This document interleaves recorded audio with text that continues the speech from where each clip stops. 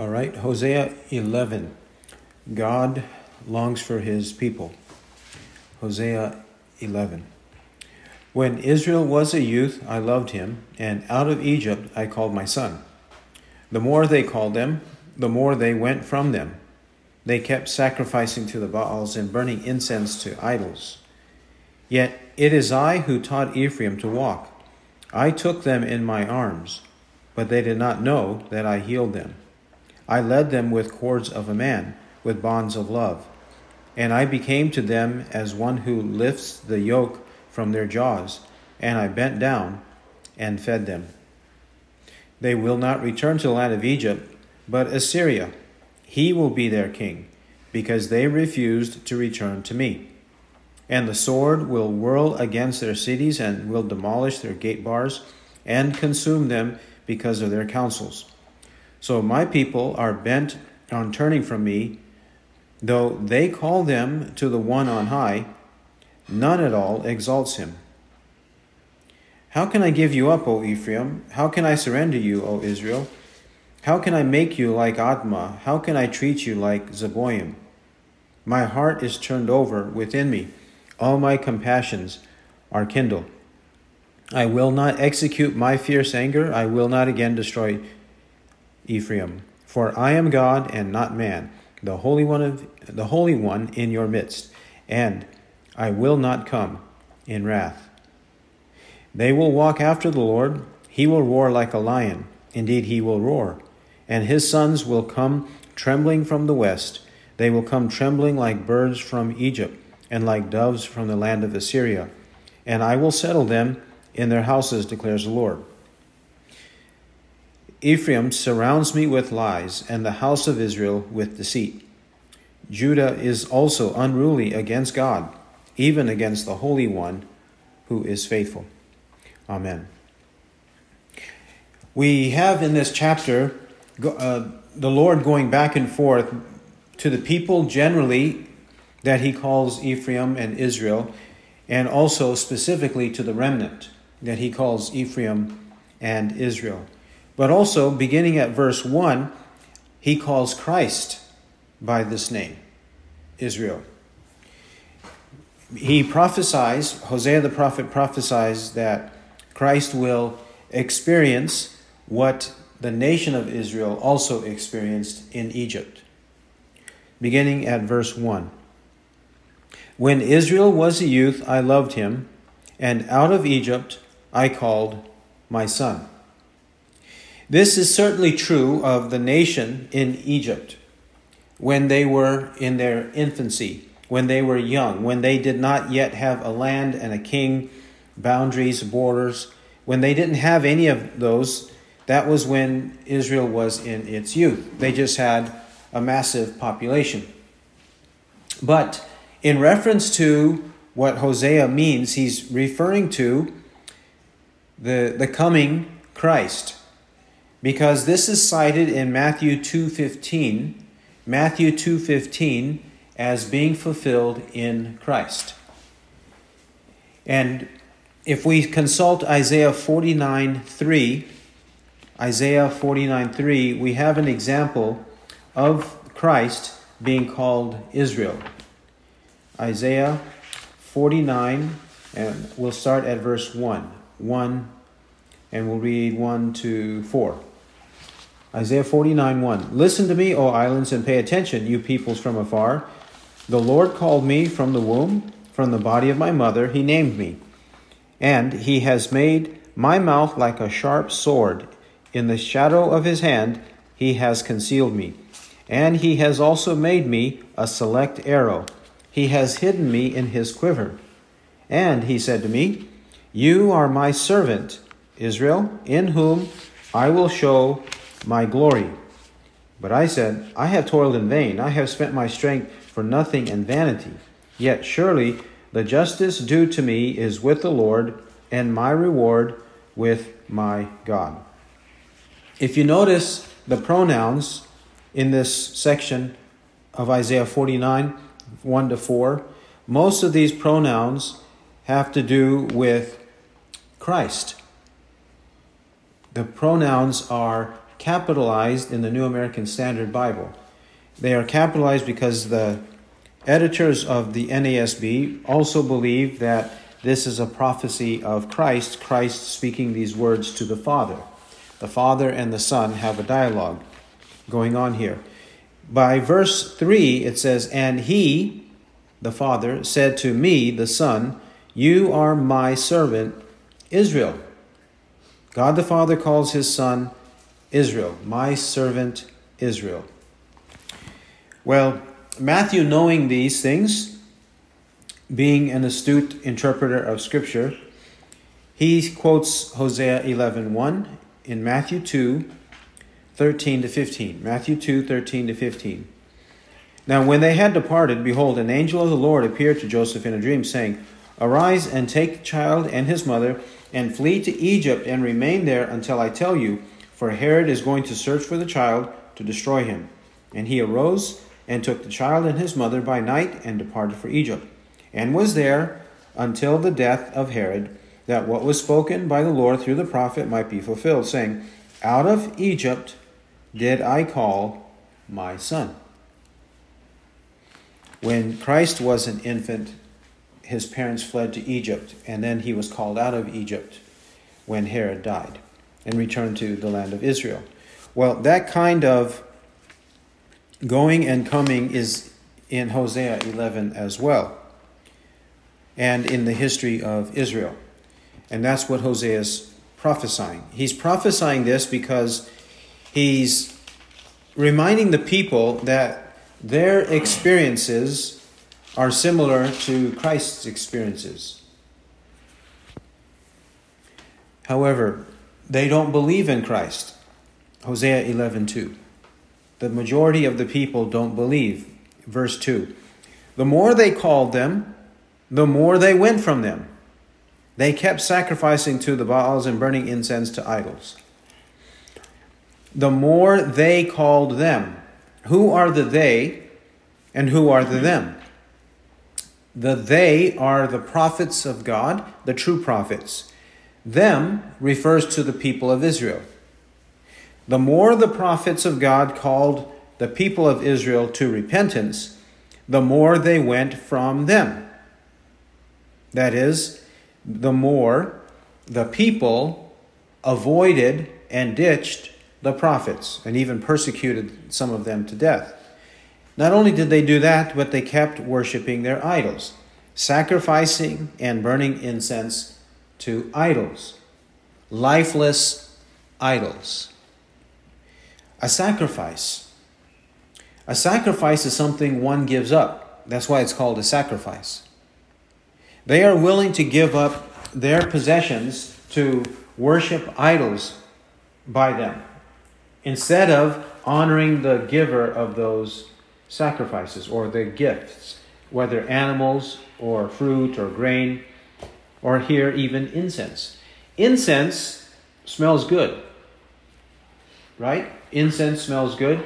It's a reminder of the goodness of God, the fragrance of His Word and the gospel of Christ, the prayers of the saints, as it says in the book of Revelation, that incense signifies the prayers of the saints arising up to God. Well, instead of offering these to God, they give these sacrifices to worthless, vain idols. They don't obey the prophets, they disobey the prophets, and they dishonor God. Verse 3. In contrast, this is what God has done for them, yet they reject Him. But in contrast, what did God do? Verse 3, He further explains. "Yet it is I who taught Ephraim to walk. I took them in my arms, but they did not know that I healed them." They were broken, bruised, tattered. They were young. They were in infancy. They did not know what to do. And God is the one who took them by the hand or in the arms and carried them and took care of them. He did everything to take care of them, to heal them, to provide for them. but they didn't appreciate it. Verse 4, I led them with cords of a man, with bonds of love, and I became to them as one who lifts the yoke from their jaws, and I bent down and fed them. God lovingly cared for them. He took the yoke away from them, reminding us of the yoke of slavery. He took that away from them. He bent down and he fed them. He tenderly cared for his own people, giving whatever was necessary. No appreciation. Verse 5. They will not return to the land of Egypt, but Assyria. He will be their king because they refuse to return to me. Now the prediction is that they will go into exile to Assyria, and the king of Assyria will rule over them. He will be the dictator. He's going to be their emperor in this kingdom and empire. The king of Assyria. Ruthless. They loved the idols of Assyria, so the king of Assyria rules over them because they refuse to return to me. They are going to go out of the land, be punished because they refused to repent. Repentance toward God and faith in our Lord Jesus Christ. They refused that. Instead of turning to God, they turned to the nations and their sins.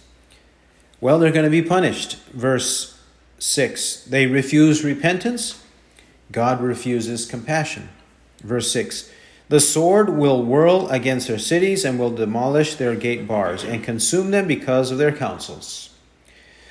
The foreign sword is going to conquer cities and gates and destroy their strongholds, destroy their towers, destroy their fortresses, their citadels, all gone, destroyed and demolished. Why? Because of their counsels. The people giving them advice, their counselors mislead them. Instead of giving godly counsel from the word, they invent their own wisdom and they dispense that to the people.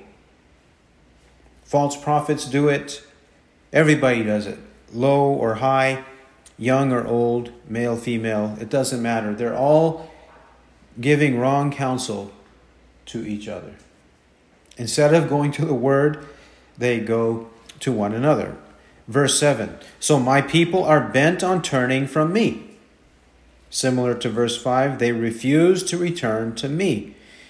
They are bent on turning from me.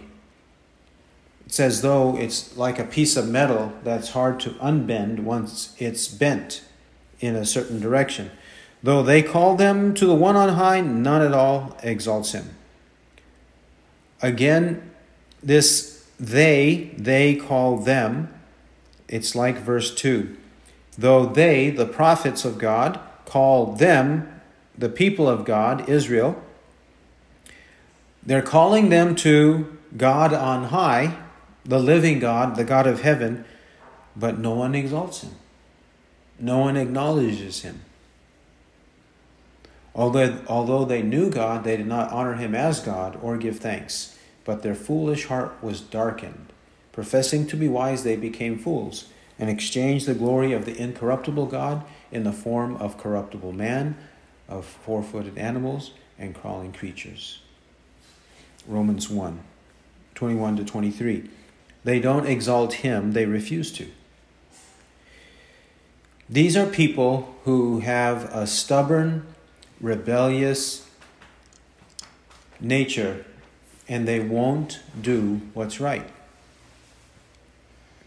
But verse 8 to 11. Now, using the same words such as Ephraim and Israel, God now addresses the elect.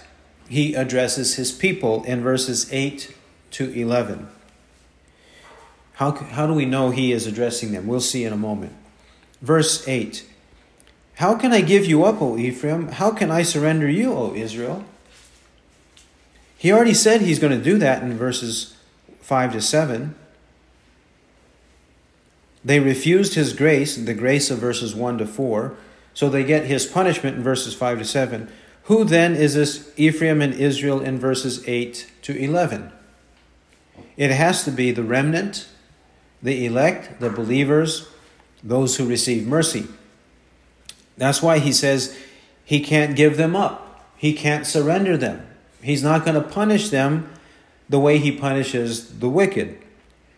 How can I make you like Admah? How can I treat you like Zeboim? Admah and Zeboim. These are the small towns surrounding nearby Sodom and Gomorrah. From Deuteronomy 29:23. Deuteronomy 29:23. Sodom, Gomorrah, Admah, and Zeboim, they're all mentioned together. You remember in Genesis 18 and 19, by chapter 19, when God's going to destroy the cities, there were 5 originally destined to destruction.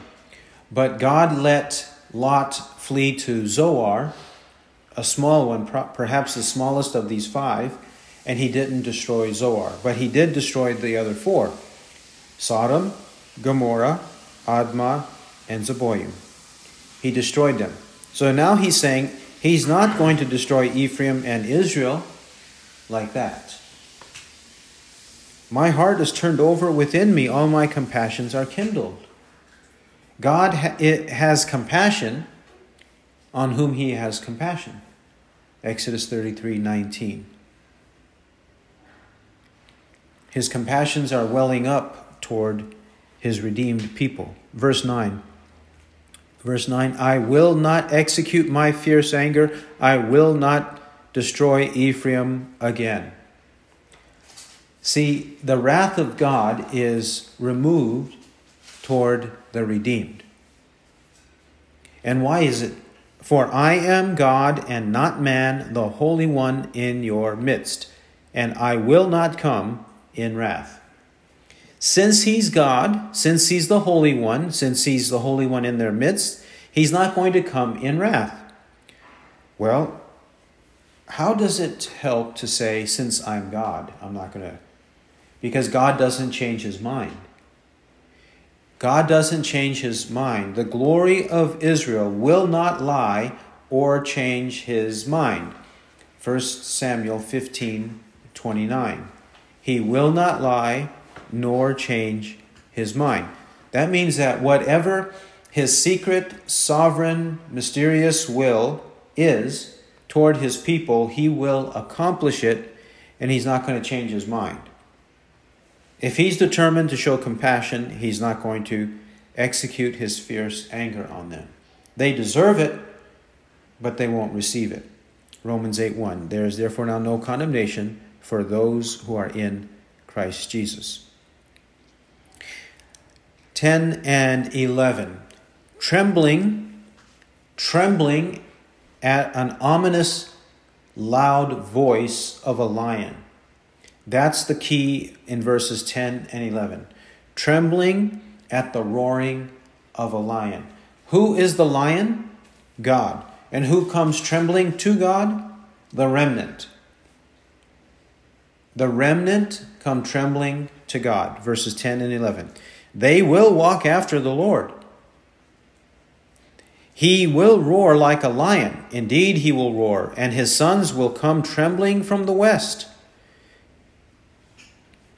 It is God who roars like a lion to shake up and to jolt the remnant, to awaken them from their stupor and stupidity. He does so, and when they realize his holiness, when they realize their sin, when they realize the condemnation that awaits them if they don't repent and believe, what happens? The trembling sinner calls out to God and clings to God. God, be merciful to me, the sinner. Remember, the tax collector said. Luke 18:9 to 14. 9 to 15. In Luke 18:9 to 15, the tax collector said that. Here too, when we understand our sin, we cry out to God in trembling. And here it's his sons will come trembling from the west. This is a reference to the nations of the world becoming his sons.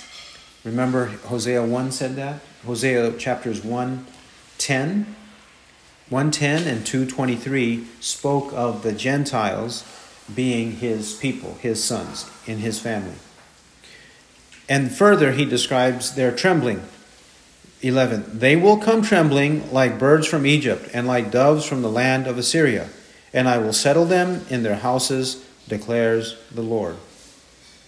He describes their trembling like birds and specifically like doves. When birds hear a sound that troubles them, what do? Their heads are always looking all around. Their eyes are ready. They fly away. They move away very quickly. The slightest threat causes them to flee, right? Tremble and flee. That's the way the people should be when they repent of sin and come to Christ. They should be like that. Then God will bless them, verse 11. And I will settle them in their houses, declares the Lord. Then blessing comes. True blessing doesn't come from idols. True blessing comes from the Lord when we repent, come to him in fear and trembling, and believe everything he says. And at that point on, obey him. Verse 12. Now he returns to fake Ephraim. He returns in verse 12, and he's going to continue with this fake Ephraim into chapter 12. Verse 12. Ephraim surrounds me with lies, and the house of Israel with deceit. That's the northern kingdom. The southern kingdom, Judah, is also unruly against God, even against the Holy One who is faithful.